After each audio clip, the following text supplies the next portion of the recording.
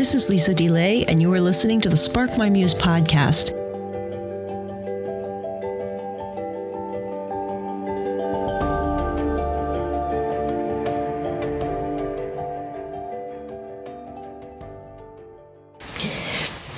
Welcome to Spark My Muse, everybody. Today I have a guest who is a professor, a poet, a translator, and it is Mark S. Burrows. Thank you so much, Mark, for being my guest today. Delighted to be with you, Lisa. Your publisher was so kind to send me a bunch of books, and I'm so happy we can pick over some of these and dig into them a little bit. It's two books of translations. One is Meister Eckhart's Book of Secrets, Meditations on Letting Go and Finding True Freedom. Meister Eckhart's Book of the Heart, Meditations for the Restless Soul. And I should mention this one and the other one are also done with John M. Sweeney as well. And then one I had not heard of, what I'm really just excited to get into, is Prayers of a Young Poet, Rainer Maria Rilke. Did I say Rilke correctly? Or is it something, is it pronounced a different way? Rilke. Mm-hmm. Rilke? Rilke. Mm-hmm. Okay. Uh-huh. And then your own book of poems, The Chance of Home, and hoping we can cover them all and read some things in there. But this is a delight because I find poetry such a balm for the soul and a challenge too. In our times, when everything is so fast paced, it's a joy for me to slow down and read something with spaciousness and give my body a chance to catch up with all the emotions and all the rest of it, because it's just like an information dump that we live in today. So that's for sure. Mm-hmm. Maybe you can talk a little bit first about some of how you got into translating and some of the things that you're doing, and tell us a little bit about yourself. Well, I've been translating from German from my late adolescence. I began learning German and speaking German as a young teenager, and eventually ended up living in Germany for a year. What we call a gap year now. It didn't exist back then. Took a year off and lived with my relatives in the Black Forest. My grandparents' siblings. They immigrated in the 1920s to the U.S. And when I returned and eventually went to college, I discovered that many of the poems and writings that I so loved were not available in English. And I think I can say this without any undue harshness, that we're rather lazy as a culture about learning languages, Americans. And so I began translating for my friends poems by poets like Rilke, and he was a favorite. And I think at the time I was in my late teen, early 20s, I was discovering a world of an imaginative world, a daring world of feeling and of seeing and of sensing in Rilke's writings that just staggered me.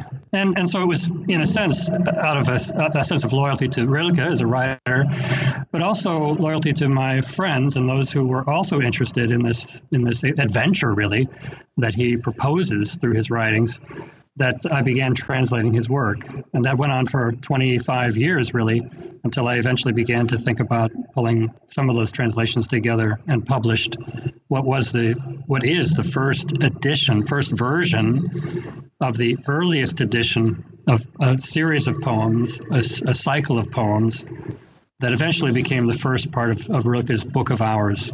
And it was that book that really brought him to international attention, not simply within Germany or the German speaking and reading world, but within the European context. That's a huge contribution. I know his poetry, his prayers have been just really pivotal for so many people and really meaningful. As far as Meister Eckhart, could you give us a little bit of an orientation to who he was in his time, how he was received in his time, and who he was? And then your partner in crime, John Sweeney, gave me a couple questions to ask you about him to help the listeners understand some of this work. Sure. Well, Meister Eckhart was one of the most adventurous and radical and daring thinkers of his time. He was born in the middle of the 13th century, and he died in the early decades of the 14th century, sometime around 1328, 1329. We don't really know the exact death date.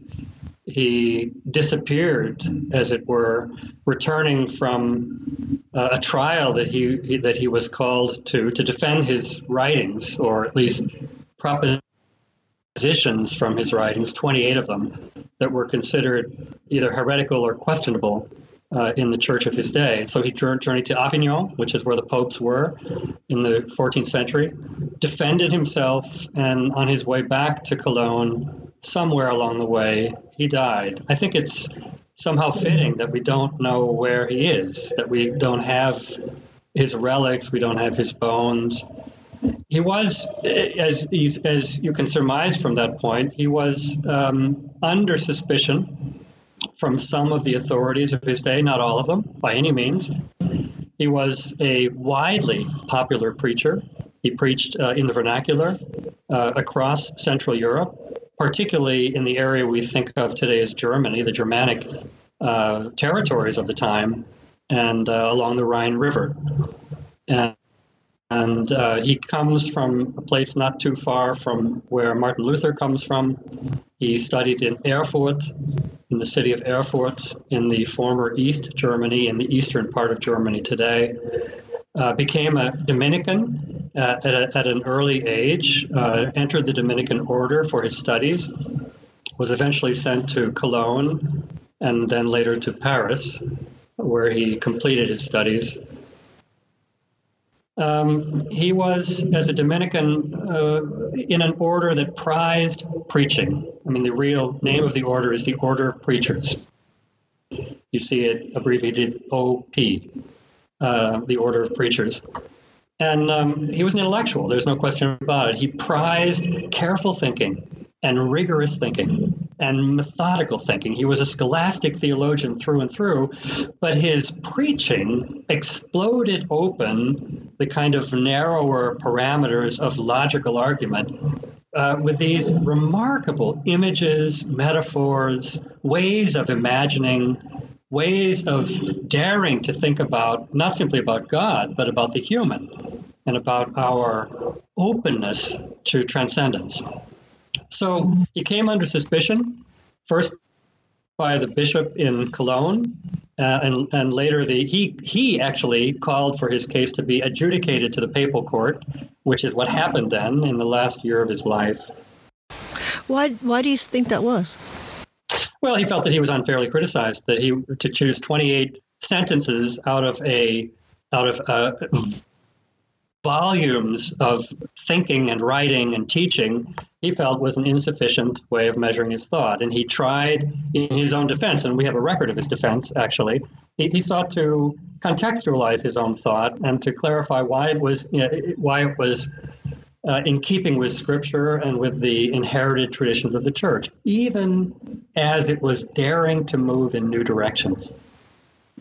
I wonder why John wanted me to ask you what was a century later. Was there a change then in how he was thought of?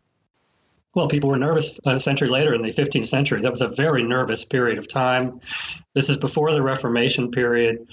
There were moves afoot to try to close down on orthodox thinking. There were movements that were springing up in the 14th and early 15th century, the Lollard movement, followers of John Wycliffe, translating the Bible into English, prizing a different understanding of authority in the cultivating of Christian community. So there were lots of movements, women's communities. In fact, Eckhart spent part of his time commissioned, actually, to preach to the so-called Beguines, who were, this was a movement really in the Low Countries and northern Germany primarily in the late 13th and early 14th centuries during Eckhart's lifetime. And they were lay women who did not take lifelong vows but lived together in community and sought to cultivate an order of prayer and a Christian witness. but they were considered somehow not quite under the thumb of the church. And some of their thinking may have been radical, although most of what we know about the Beguines, we know through those who condemned them, and that's never a very good way of judging what people thought. So 100 years after Eckhart's death, his writings were still vaguely known, but not widely circulated. And they really only came to light in the modern era when there was a kind of resurgence of interest in mysticism and a recovery of traditions like Eckhart's writings from largely neglected tomes from the later Middle Ages. Well, one of the things you said was that he preached in the vernacular, and I don't want that to be lost on people because that's very key. That's a very interesting point. Can you kind of underscore what that means in a deeper way? Absolutely. The vernacular meaning the mother tongue, the common language of the people. The church's language in the Western church and the European church since the early centuries had been Latin. It was in a way understandable. It was what became a world movement, Christianity, and they needed a common language to communicate across these cultural differences and distances. The later Middle Ages saw a proliferation, really, of the vernacular as a way of communicating with people. Francis of Assisi famously wrote only in the Italian of his day, which is a kind of modernized Latin after all. And after Eckhart's death, 100 years later, Julian of Norwich, again, famously, at least we can say that today, wrote in English, probably the first writings by a woman theologian in English that we have. So the later Middle Ages, one might even call it a vernacular age. It was an age when churchmen began to realize, and churchwomen, I should add, began to realize that communicating with the masses required moving beyond Latin. And indeed, many of the priests of Eckhart's day, probably not including the Dominicans who were highly educated, but your typical parish priest in rural Germany, appointed, after all, by the duke, not by the bishop. That's another story for another podcast. They may have had only enough Latin to read the office, the prayers, and to recite certain familiar texts like the Our Father. They may have understood very little Latin otherwise. So, in a way, Eckhart moved away from Latin. He wrote in Latin. His academic treatises were all written in Latin. But his move to preaching in the vernacular was part of a wider tradition in his day. What I'm so surprised about when I read Eckhart is that, and this can have something to do with the translation into English, but that it sounds so modern, and it really moves me to read his work. And maybe you can pull out a few things that are meaningful to you, or that kind of exemplify some of there's such a deep quality, and there's such a contemplative mysticism, but it's very it's not too heady, or anything, but it's relatable, and I think that there are a lot of people, even outside of Christian tradition, who have appreciated his work, and I think it's just it seems like, and as you're describing him, it seems like he's pastoral in that way. Mm-hmm. Yeah, well, that's certainly true. You've asked we'll open up a whole variety of things to talk about here. The first is, I should say that the two books that John Sweeney and I wrote together and have published over the last several years are not, strictly speaking, translations. That is, they're not narrowly rendering from Eckhart's German into contemporary English. Indeed, the first translation that does have to happen with Eckhart is to translate him from medieval German into modern German, because a contemporary German reader would have great difficulty reading Eckhart's German. The same difficulties that you and I would have trying to read Chaucer 50 years later than Eckhart, to read Chaucer's English. We understand some of the words, but often the words leave us utterly clueless. So the first work of translation has to be into modern German or into any modern idiom. What John and I sought to do is something a little different. We're giving voice to Eckhart's thought and giving it poetic voice, which is in one sense, close to the heart of how Eckhart thought. He was a poetic theologian when he preached. He sought images, metaphors, he told stories, he responded to life situations in his preaching, which was, after all, what every good preacher is called to do. But he did it with an originality that was startling for his own day. It may be why his public preaching attracted fairly large congregations of people. They were curious, they were perhaps confused by what he was saying. They were certainly startled by it and provoked by it, and many apparently were inspired by it. So that needs to be said. First of all, our work is a kind of double translation. It's a rendering from Eckhart's medieval German into a modern idiom, but it's also rendering it in poetic form. And Eckhart didn't write poems. He wrote sermons, he wrote academic treatises, but his sermons are poetic at their core. They're also, I would say, scholastic at their core. That is, they were using the careful notions of logical argument that were familiar to the Dominican and indeed to university teachers of his day, of which he was a celebrated professor at the University of Paris on 2 different occasions. So it's a kind of double translation that we're doing. And in some ways, it's trying to get at the very heart, the living pulse of Eckhart's thought, and rendering it in a form, in these short poetic forms that can, in a sense, energize our own imagination. Now, here, let me read you one, rather than simply theoretically talk about it. This is called Love Shines, and it's from Meister Eckhart's Book of the Heart, Meditations for the Restless Soul, published in 2017. Love shines even as my thoughts about you fade, for you are always present to me beyond what I think or feel or do.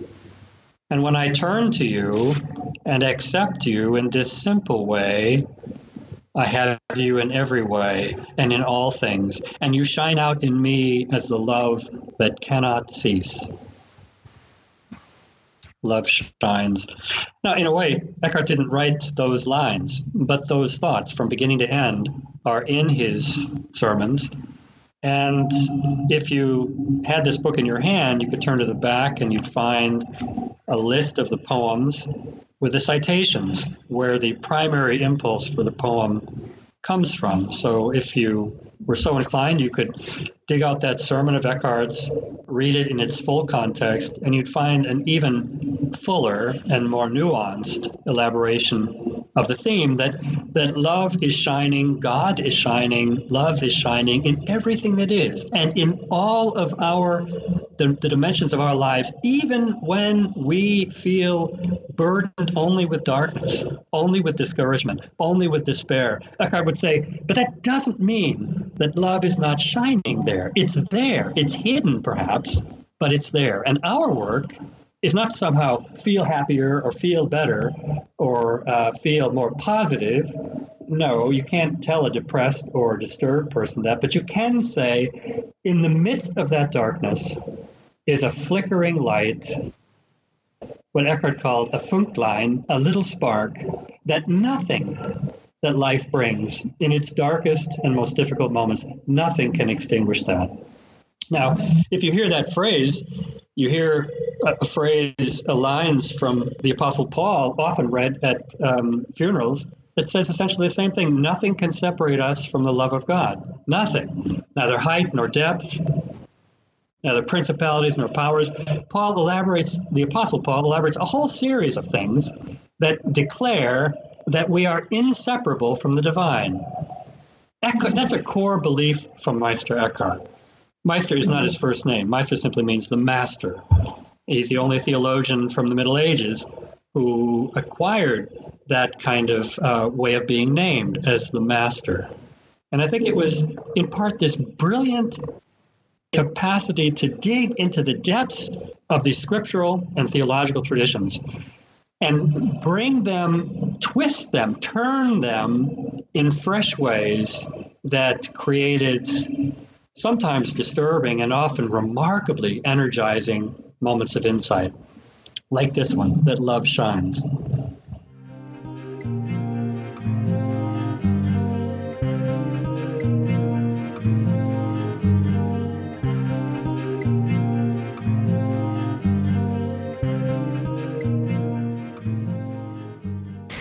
another one you could read to us? Give us another glimpse. Well, here's one from Meister Eckhart's Book of Secrets, just published a few months ago, 2019.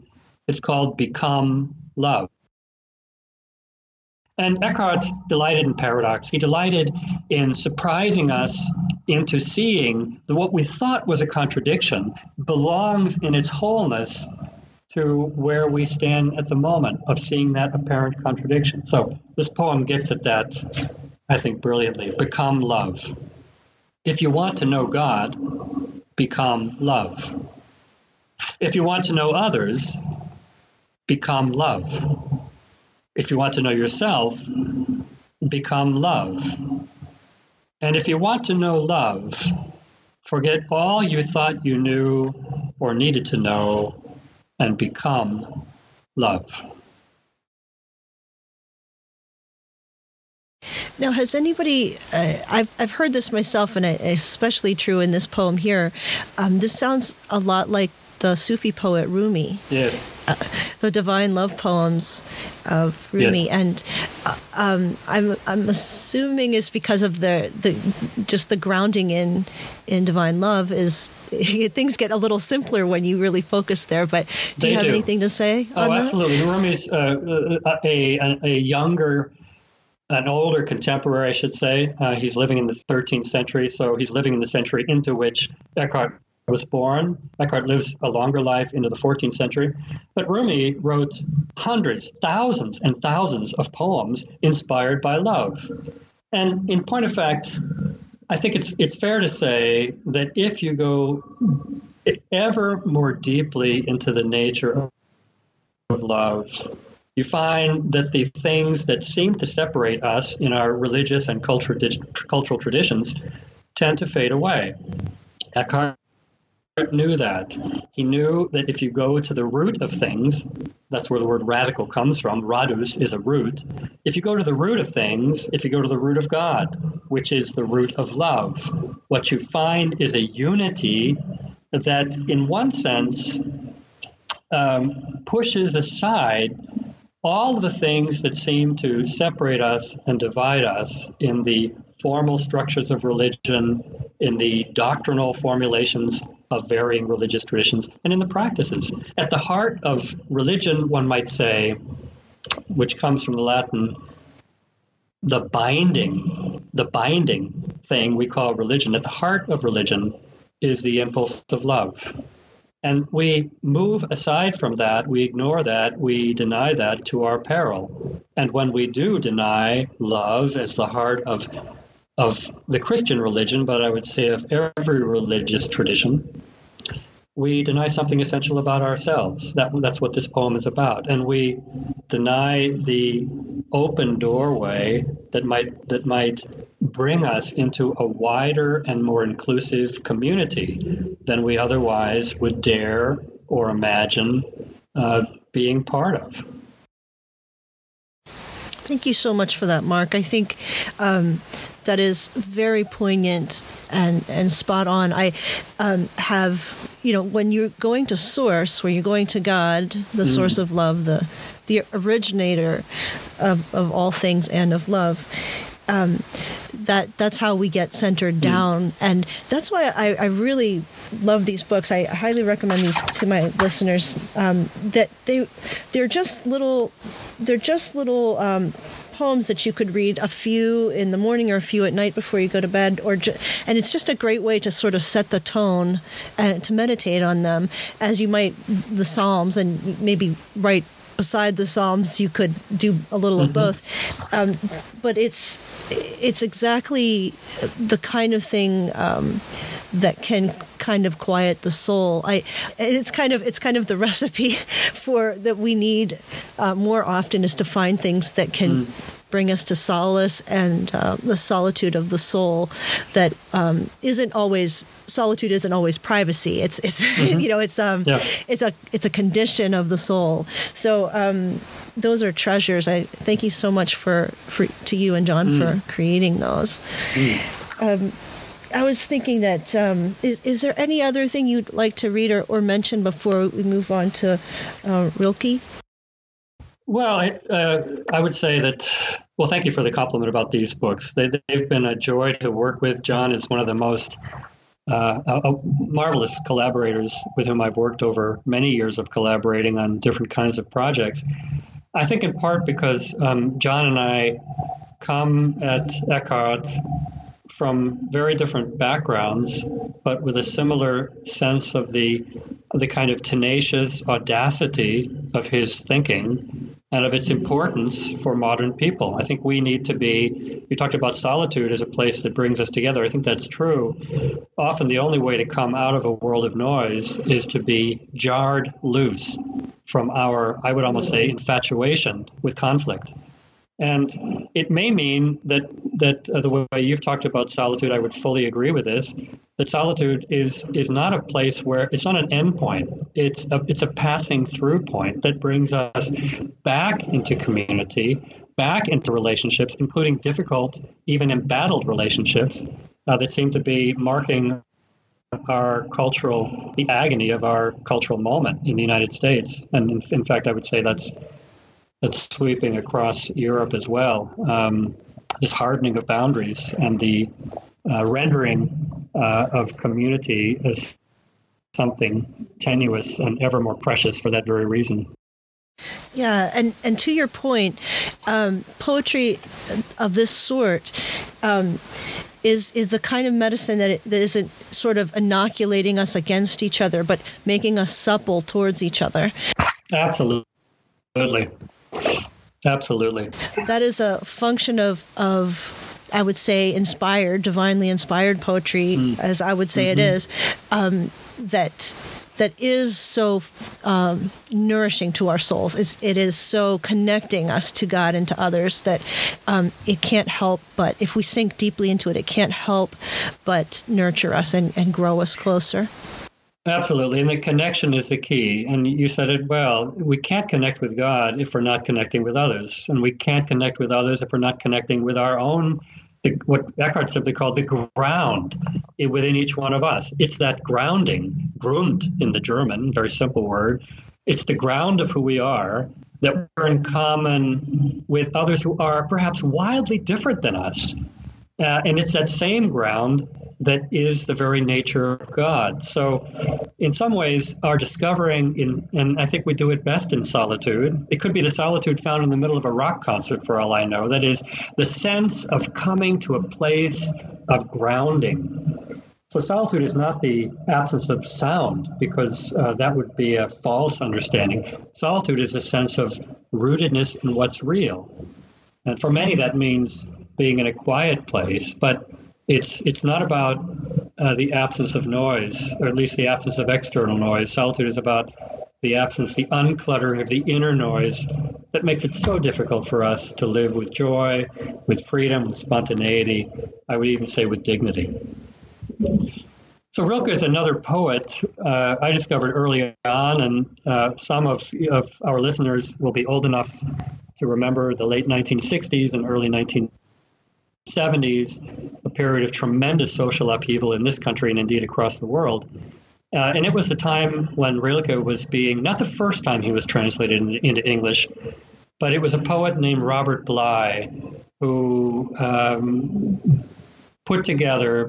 published some of the earliest books, anthologies, collections of Rilke's poems that rooted him in a wide imagination within North American culture. And so we owe a great debt to Robert Bly for those early translations. They were somewhat free, they were vigorous, they carried something of the excitement of Rilke's own culture, and indeed of that period of ferment and change and challenge that marked the late 1960s and 1970s. I came upon those translations, as did many, and wanted more. And there weren't that many of Rilke's poems translated at that time, so I began to translate my own versions of his poems. You mentioned my book, Prayers of a Young Poet. This is the first part of what became the Book of Hours, written when Rilke was in his mid-20s. So in the early part of this century, the first part, which constitutes this book.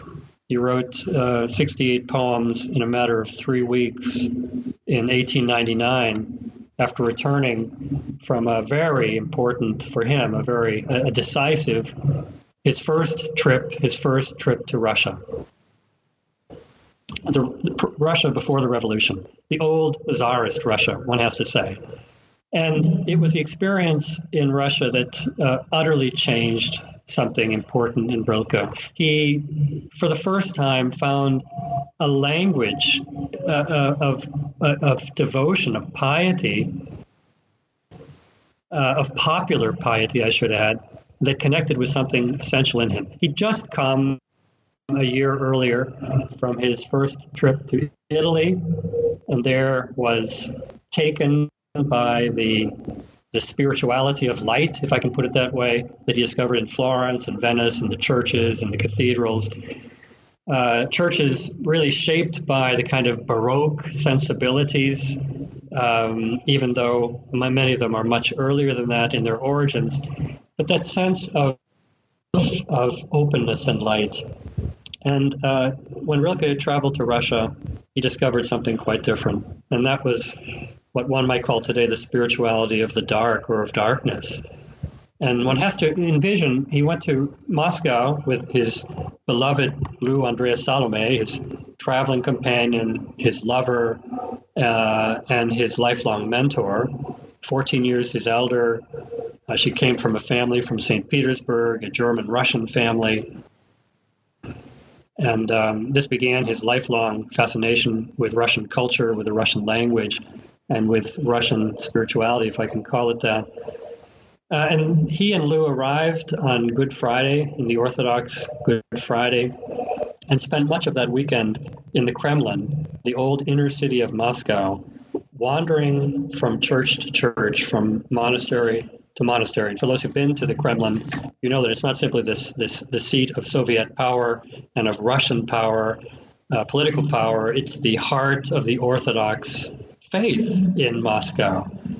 And Rilke was so drawn to this. He discovered a light in the darkness, that light comes out of the darkness and not simply light being poured into the darkness. And one can imagine this from the churches. There were almost no windows in these churches. They were filled with icons from floor to ceiling, including on the columns. One can see that today if one visits these churches in the Kremlin. And the theme of darkness just resounds through his poems. Let me read one. And this first version of the poems that came to make up the first part of the Book of Hours, he simply called Die Gebete, the prayers. And he gave it as a gift to Lou, his beloved friend, lover, mentor, Lou, upon completing it in September 1899. This version includes what we might almost think of as program notes today. They're little descriptions of what was happening to the writer when he was writing the poems. And Rilke tells us the writer is an Orthodox monk. And in fact, not simply an Orthodox monk, an icon painter, or the Orthodox would say, a writer of icons. So this is in the words of the monk. The you is always then directed toward God, the you, over against whom we stand in our lives. And this is the note that Rilke gives to this poem. And then the old monk gave thanks with a liberated heart and wrote, and here comes the poem. You, darkness from which I come, I love you more than the flame that bounds the world, shining in a single ring beyond which no creature knows of it. But the darkness seizes everything, folds and flames, how it grasps them, people and powers. And it is possible that a great strength stirs near where I dwell. I believe in nights. It's an amazing poem. I mean, in a way, we could spend hours simply thinking about the depth of insight, the kind of precious wisdom that sings through these lines. But this beginning frame, you darkness from which I come, we all come from the darkness. We come from the darkness of the womb, our mother's womb, and Rilke would say the darkness of God's womb. He envisioned God as a tangle of roots under the surfaces of things, under the surfaces of trees, this tangle of roots that brings the energy into the tree, the sap, the life blood of the tree into the branches. Rilke knew that God was that darkness that we come from, and that darkness that holds everything together. That's a stunning thought, in a sense. I mean, in a way, it wasn't stunning to the first astronauts who found themselves in space looking at this. We all have this image in our minds, this orb, this blue orb, suspended in this infinite blackness of space. It's a remarkable image. And it's way ahead of Rilke's time. He couldn't have envisioned that. He didn't know that space was dark. Nobody really knew that in Rilke's day, and that's not that long ago. It comes with Einstein later, the first glimmerings of that. But that's another story for another podcast. But I love where this poem ends. The simple claim, I believe in nights. Nights. I believe in nights. And for Rilke, that didn't simply mean I turn away from the day, but it means it is in the darkness that I discover something essential to who I am, essential to who we are, essential to who or what God is. And that's not a new theme. Rilke didn't discover it. It's there in Eckhart. It's there in the so-called mystics across religious traditions, that God is a light so immense that we encounter it as darkness, an image that we find in Aristotle. He said we're like bats who come out of the cave and cannot see because the light is overwhelming to us. That was Aristotle in the centuries before the Common Era. Thomas Aquinas takes that same theme, makes it central to his writing, the great theologian, Dominican theologian, a generation before Eckhart, that in a sense, the presence of truth is so overwhelming to us that we cannot begin to see it. We encounter it as darkness, although it is a radiance, an overwhelming light. It's in Eckhart, it's in Rilke, it's in, I would say, the poetic tradition that understands that the heart of our humanness is not obscured in the darkness, but it is hidden in the darkness. It is, in some sense, held in the darkness, and it's for us to discover that darkness. Yeah, and we tend to fear it, I think. Fear what we can't see, what we don't know, and that God is the God of darkness and light, and there isn't anything unknown to God, and so we can, that's where the faith comes in. If you love the night, you're loving seen and unseen to you. So it's very profound. Absolutely. Yeah. Absolutely. And in a way, darkness is disturbing. It's unsettling. It makes us at times fearful because we cannot see as clearly. What happens when we enter into a truly dark space is that it takes time for our eyes, just the physiology, the physiology of optics. It takes time for the eye to adjust to darkness. Neuroscientists would say, optical scientists would say it takes about a half an hour before the eye is sufficiently rested and the pupils sufficiently dilated that we can actually begin to see much more clearly. And, that takes time and it takes patience. And indeed, as you suggest, it takes courage because there's something in us that doesn't like the dark, that doesn't feel comfortable with the dark, whether it's the physical darkness or the darkness that is created through tragedy, through trauma in our lives, and leaves us at times completely incapacitated. And Rilke would say, and Eckhart with him, that it takes time for us. We have to learn to sit in that dark space and allow ourselves to befriend it before we can begin to live more freely, less fearfully, and more courageously. It's amazing how young he was. I'm marveling at that as he's writing this. Yeah.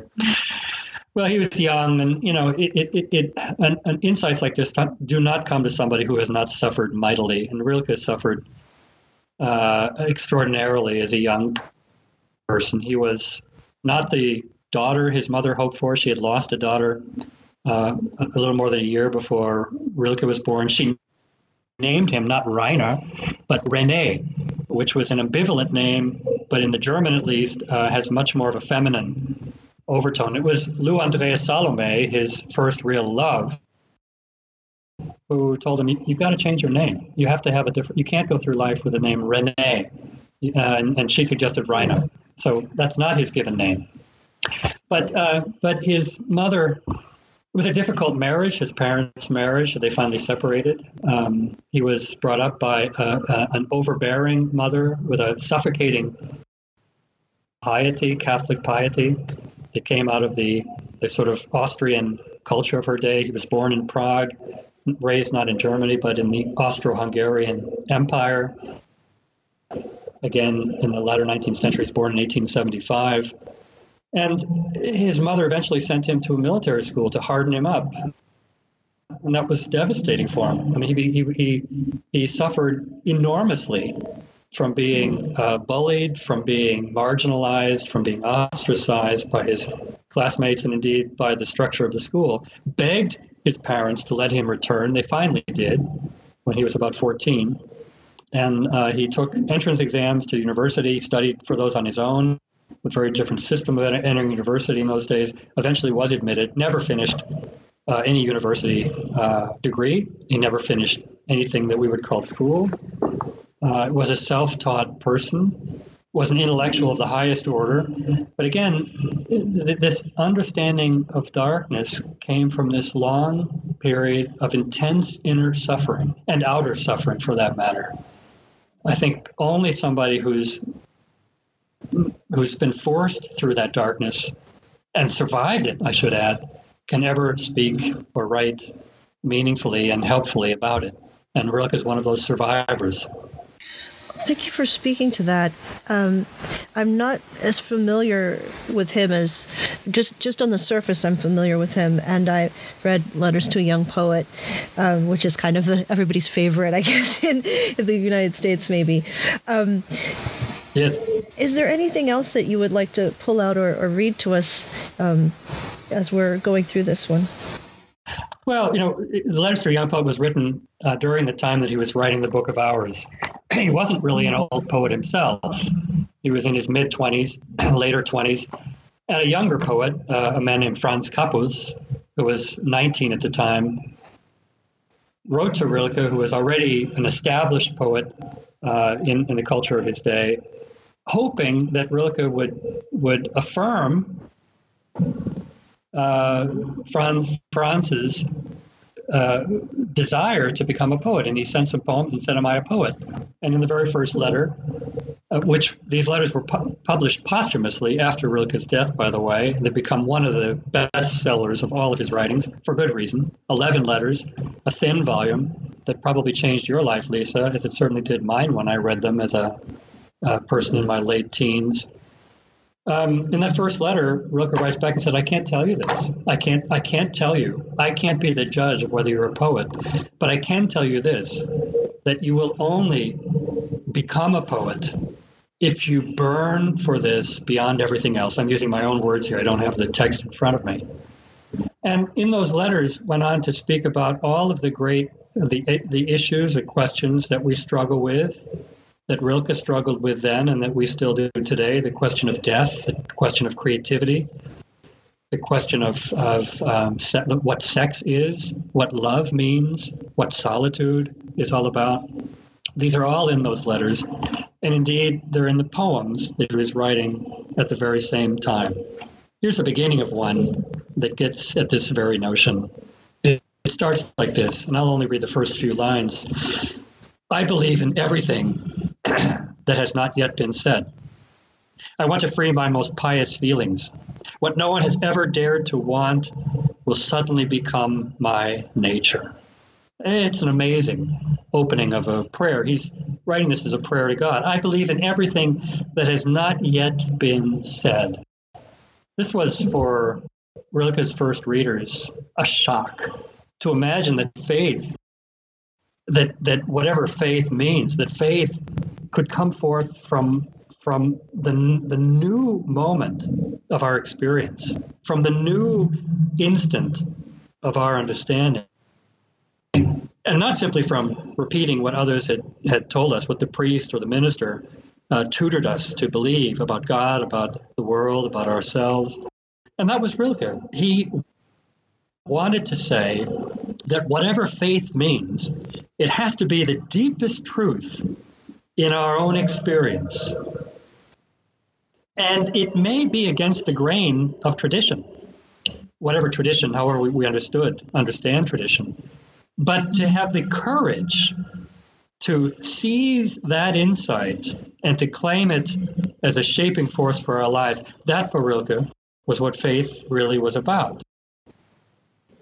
And it's not a bad definition to my mind. It may mean retrieving the insights from the past, but it also may mean moving in completely new directions, listening to very different voices, not simply the voices of the celebrated dead white males of the European tradition, but those thinkers and writers at the margins, the Eckharts, the Julian of Norwiches, the Hildegard of Bingens, and I would say in that same frame, the early reformers, and on through the ages to the artists like Rilke, who dared to, in a sense, move tradition in very different directions than what he had inherited.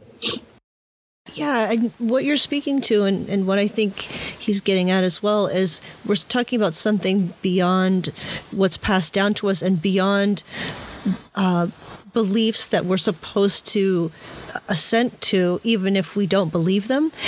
It's the spirituality lived out that he's speaking to, that it's the daily lived out truths that have flesh on them and flesh and blood to them.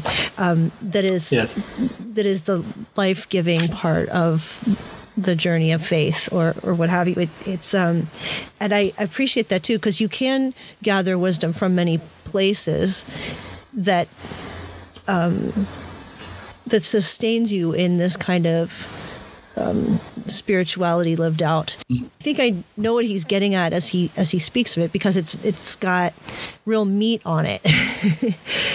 Yeah. And you could say it's got meat on it, and if it's got meat on it, it's got blood in it. It's got that life, the powerful surging life force that is the marrow of who we are as human creatures. And if what we receive as tradition doesn't have that, then it's not worthy of our attention. It's probably just a distraction to keep us, in one sense, anesthetized against reality. And sadly, that's one function that religion has always played and continues to play. It gives some of us, certainly not listeners to this podcast, but it gives some people a sense of security and a sense of being isolated from reality, the reality that they don't want to look at because it's unsavory, because it's unruly, because it's unorderly, because it somehow transgresses the boundaries that they think are acceptable. And in the culture of our time, this is, I think, a huge issue that, in a sense, I think we're living through a kind of struggle between those who see the tradition as simply continuing what they inherited, and those who see that inheritance as something that must be updated and sometimes either revised or even discarded for the sake of what life is calling us to, what love is calling us to, and for many of us, what God is calling us to. I was going to say that one of the poems that I have long loved and often use in my own teaching with students is a poem that begins, well, the German is very simple. Wer du auch seist. It begins like this: whoever you are, in the evening go out of the little room where you know everything. That's how it begins. And this is metaphor. I mean, that's what great poems are always about they're metaphoric. Let me read the first line in German because it's exquisitely beautiful. Wer du auch seist, am Abend tritt hinaus aus deiner Stube, drin du alles weißt. Was letztes vor der Ferne liegt dein Haus, wer du auch seist. It's called Entrance. The poem is called Entrance, Eingang, and it's the opening poem from a collection of poems that he called the Book of Images, or the Book of Pictures, the Book of Images. Often it's translated that way. And the lines mean this: whoever you are, in the evening, go out of the little room where you know everything. For your house lies on the edges of distances, whoever you are. And those are the opening four lines of a somewhat longer poem. But what Rilke is saying is that in some sense, if we simply cling to the security of what we know, we're living in a state of premature death. We've stopped imagining that the world can be different, that the world is larger, that the world is newer, that the world is, yes, more startling and perhaps even more terrifying to us because our certainties are not at the center of the certainties of others, of other cultures, of other peoples, of other religions, of other communities. This is such an essential call of what it means to be human, not simply in Rilke's day, but in our own, when we seem to be living in a time of increased hardenings of what I would call premature certainties, of ignorant, and I mean that quite literally, of ignorant certainties. Certainties not informed by the wisdom that others might bring, whether it's others from another ethnic or racial tradition, from another gendered condition, from other gendered realities, from other religious communities. That in some sense, we have this amazing moment in the culture of our day to open ourselves to worlds that many of our ancestors couldn't have known existed, living in little villages. I think of my own relatives in the Black Forest, coming from the Black Forest region of Germany. My grandparents were among the first to leave just after the so-called Great War in the early 1920s. Most of them stayed there. They stayed in that wonderful community where the certainties were clear, where the traditions were clear. When I arrived in that community in the 1970s, the world was changing. There were different people moving into the neighborhood. They were welcomed, actually. They called them guest workers because the German economy was booming. And there were all of these foreigners who were needed to do the kinds of jobs that Germans either were unwilling to do or unable to do simply because there weren't enough people to fire this machine of industrial development that was happening. The assumption was those guest workers would return to Turkey mostly, or Italy, southern European countries, once the boom had reached its apex and the Germans were able to do this themselves. Of course, they stayed, now 4 generations later. So many of my students, some of my students are third generation Turks who are German citizens and Turkish citizens who speak fluent German and often fluent Turkish. The world is changing. And in some ways, the courage of embracing that change is something that is a difficulty in Germany, with the rise of nationalist parties, with a kind of patriotism that is a similar version to what we hear in our own culture today of America First.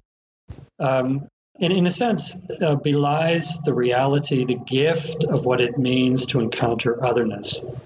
a gift that these so-called guest workers have brought to Germany, not without challenges for them and for Germans. But in one sense, a poem like this one has a perennial wisdom in it, because it reminds us that reality is always changing, culture is always changing, communities are always changing. We in the United States have been an immigrant community since the first migrants arrived here across the Bering Straits from Russia. We call them native peoples, but they weren't native when the land was that ancient. They were new discoverers of this land, as were the Europeans who came a thousand years later. So in one sense, a poem like this one reminds us that our lives are larger and they're deeper and they're truer and they're more beautiful than what we thought they were in the security and comfort of the familiar. And that is as marvelous an invitation to growing up and growing into pluralism, into diversity, as any that I could discover. And that in 4 short lines. Remarkable. That's what poems can do. Well, let's move into your own poetry, which is a delight to read, and tell a little bit about the story of what got you to pull together some of your own poetry, and tell us a little bit about The Chance of Home.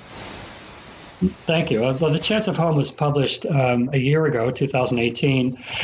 Some of the poems are older, but all of them have been either written or rewritten in the last 4 or 5 years.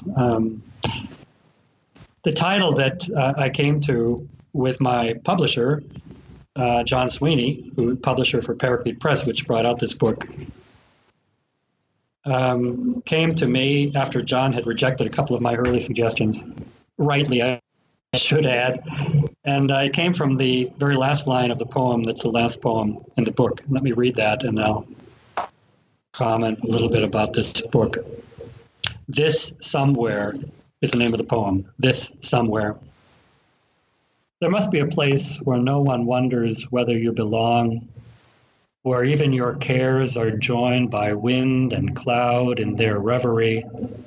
And this somewhere could be here and now, and is for some, though far removed from all who must face their pain without relief and wait for light to break the spell of their long nights and shadowed days. And all at once, I notice a pioneer weed rising at the edge of the city lot I walk by each day, a corner strewn with shards of glass and choked with neglect as deep as a stubborn late November fog. And there, atop a greening blade, a single yellow flower comes to crown this unlikely majesty, a reminder that not even the grit of loss or the grind of grief can ever finally stay the chance of home.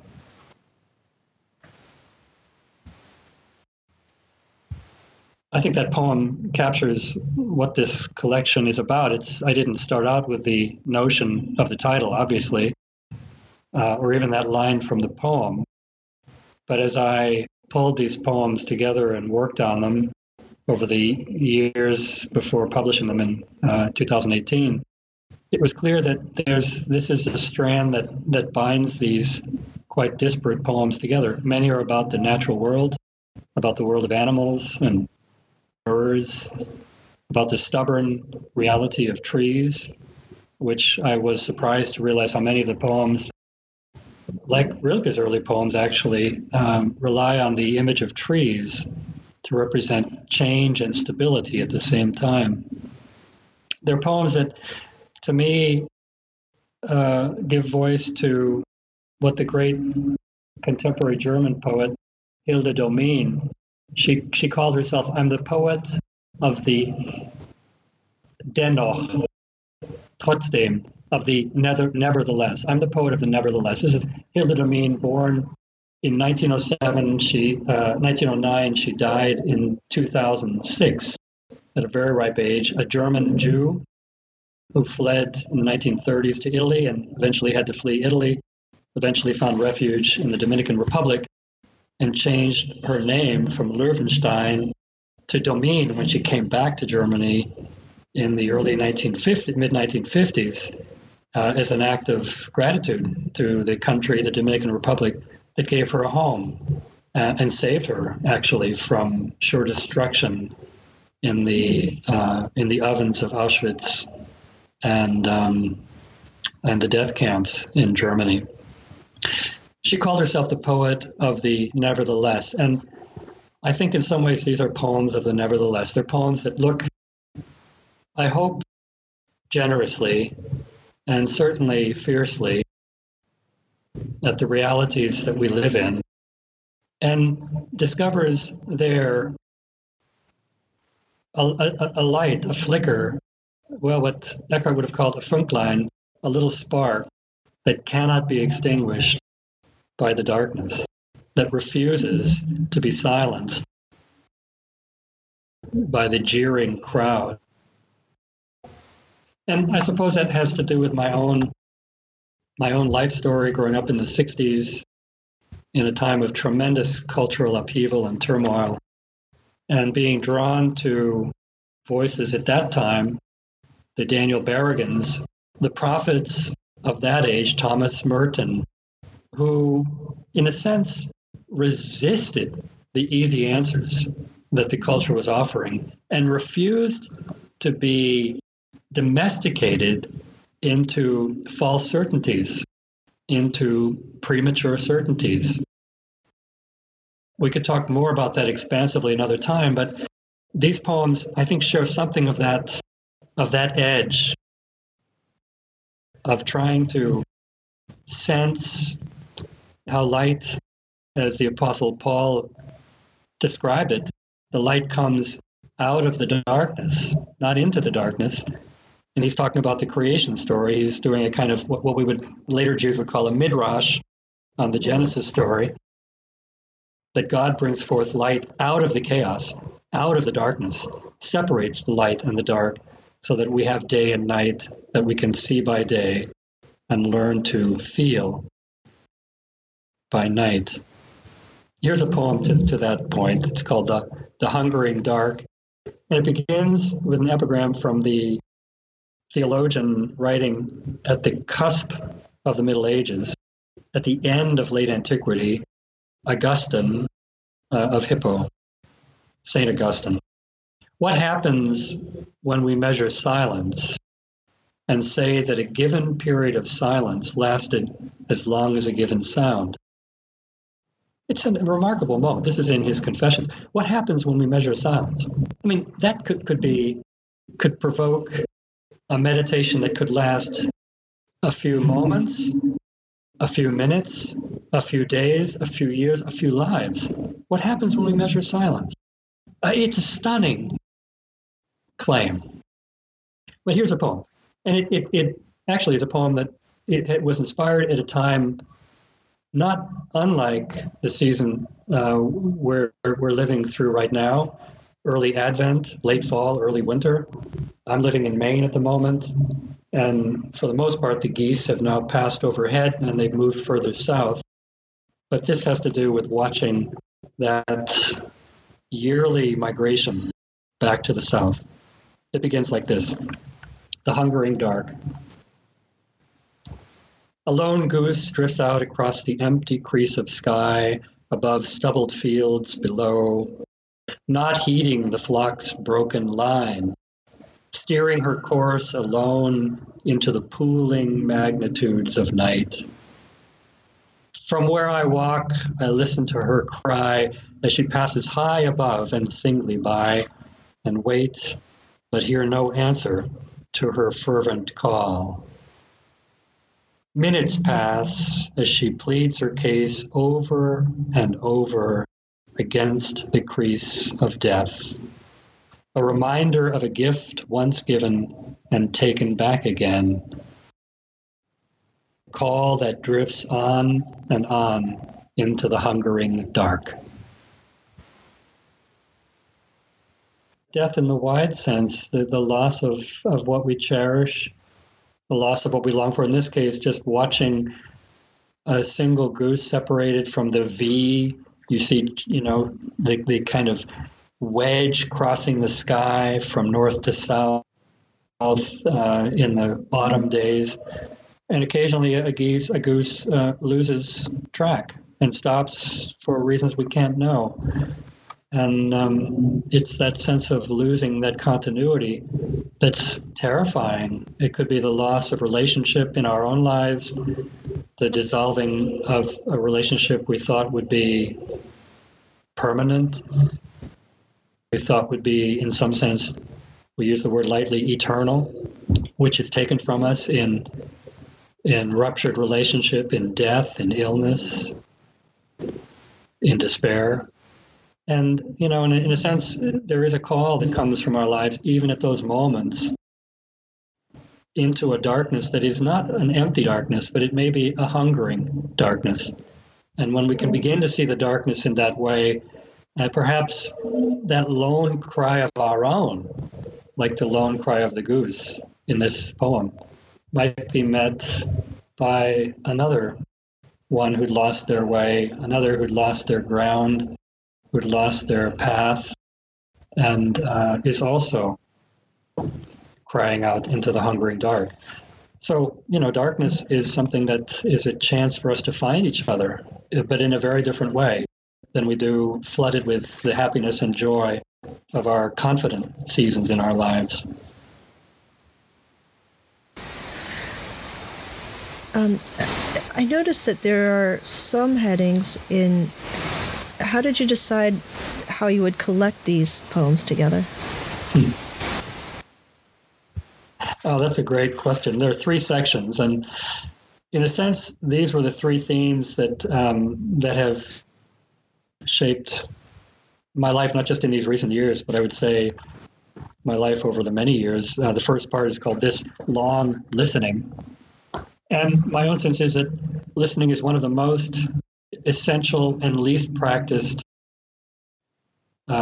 forms of human attentiveness that we have, in part because we're bombarded now with noise all of the time. I'm always struck by that when I leave Europe and come back to the US. You cannot go through, in many cases, the music blares in speakers in the downtown region. Certainly if you go into a mall, there's something affecting you all of the time. And we stop listening to it. We stop listening, period, because it's simply too much for us. So I think we're called as humans to, in a sense, a kind of obedience, a word which at its root is from the word to listen, to pay attention to listen to what's beyond us and what's within us. So this long listening. The second section, as true as song, if there's anything that I've realized in my own life over these years, it's that song is one of the truest forms of communication that we have. I was giving a radio interview a few years ago in Australia when I was there on a reading tour, a speaking tour. The interviewer provocatively opened by saying, nobody reads poetry anymore. Poetry's gone. It's so out of sync with our times. How can you dare to come here and read poetry? I said, well, look, when this program is over and your hearers turn the radio dial to another station, they're going to encounter poetry.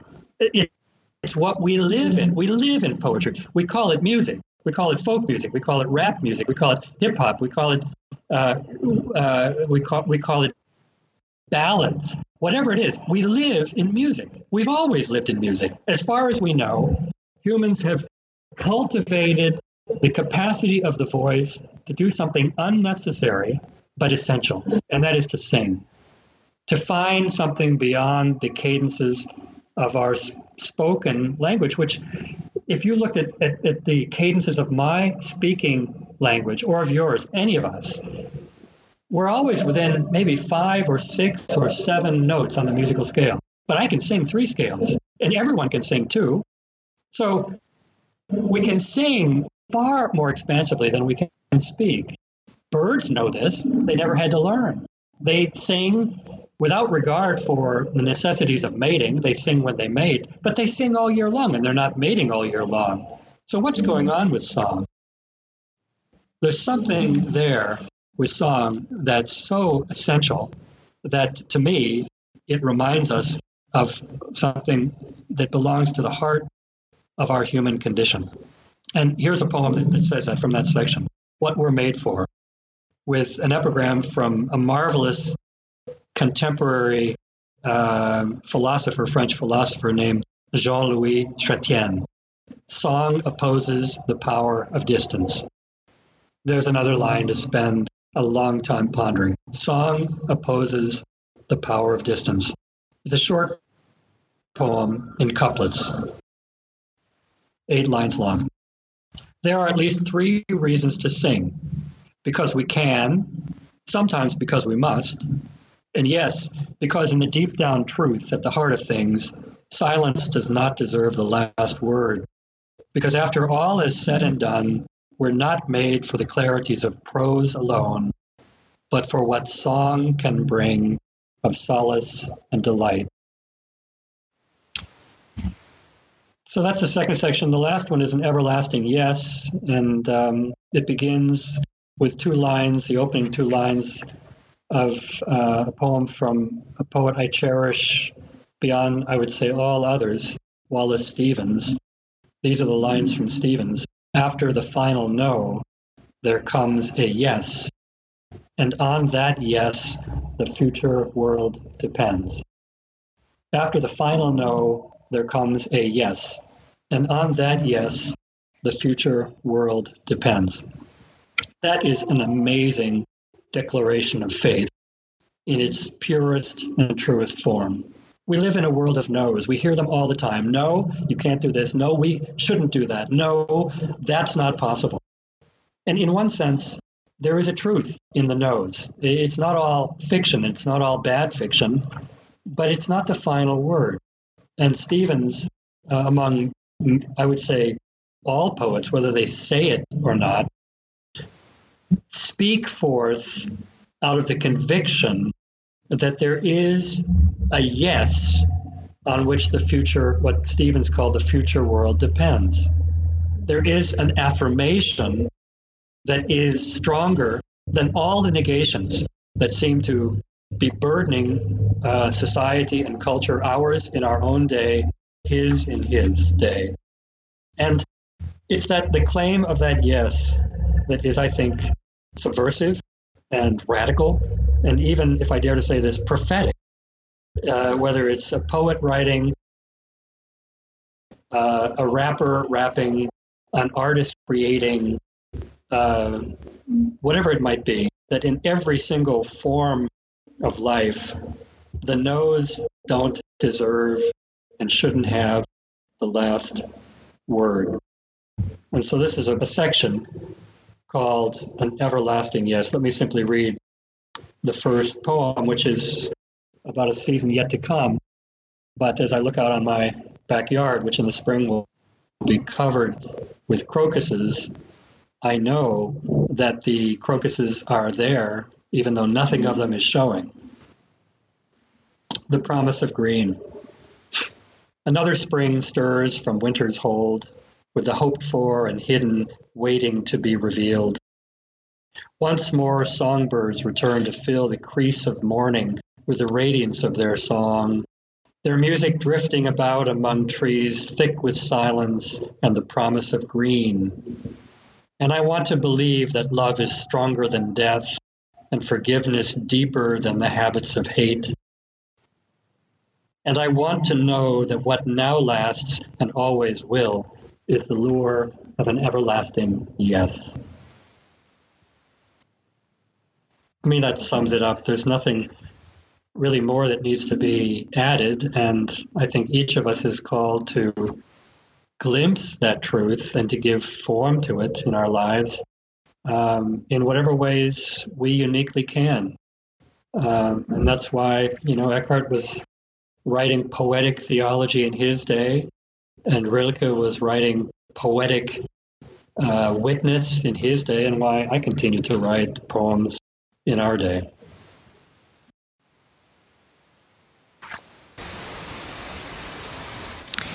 Now, can you share with the people listening where they can find you online to find out more about your work or other information?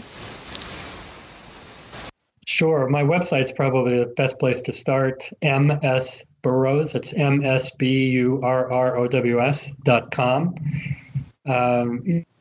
You'll find a selection of poems, some podcasts, some academic lectures I've given that were videoed, and quite a few less formal things.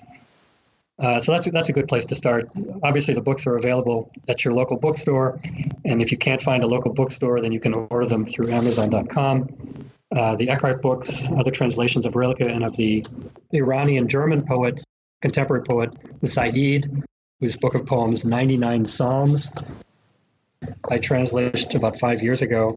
That's a book worth another podcast. Yeah, we didn't even get to my own poetry. We didn't even get to that one. I forgot about that one. That's the one I didn't crack open, but that looks fantastic. Well, you're in for a treat. It's a remarkable collection of poems by a truly inspiring voice from this sort of, how would I call it, the hybridity of those who live across cultures, of an Iranian refugee to Germany who spent his life in Germany and has become one of the most respected, widely esteemed poets writing in German in our day. Well, that's probably a great place to wrap it up. I am just delighted that we got to have this conversation and you could share some of your work. And you definitely have an open invitation. Anytime you send a book my way, come back on and let's do this again. It was a balm for the soul.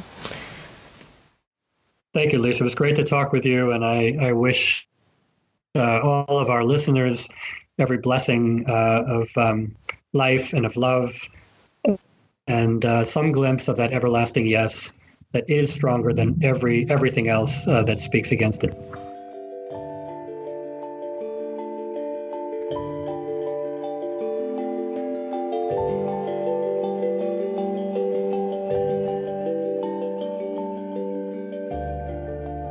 If you've listened to the show and you've thought, wow, I wish I could find out a little bit more about someone mentioned or a book or a website, that's what show notes are for. Just go to patreon.com/sparkmymuse. Patreon is like patron with an E. Patreon.com/sparkmymuse. If you enjoyed the show, please rate it on iTunes. Thank you so much for listening.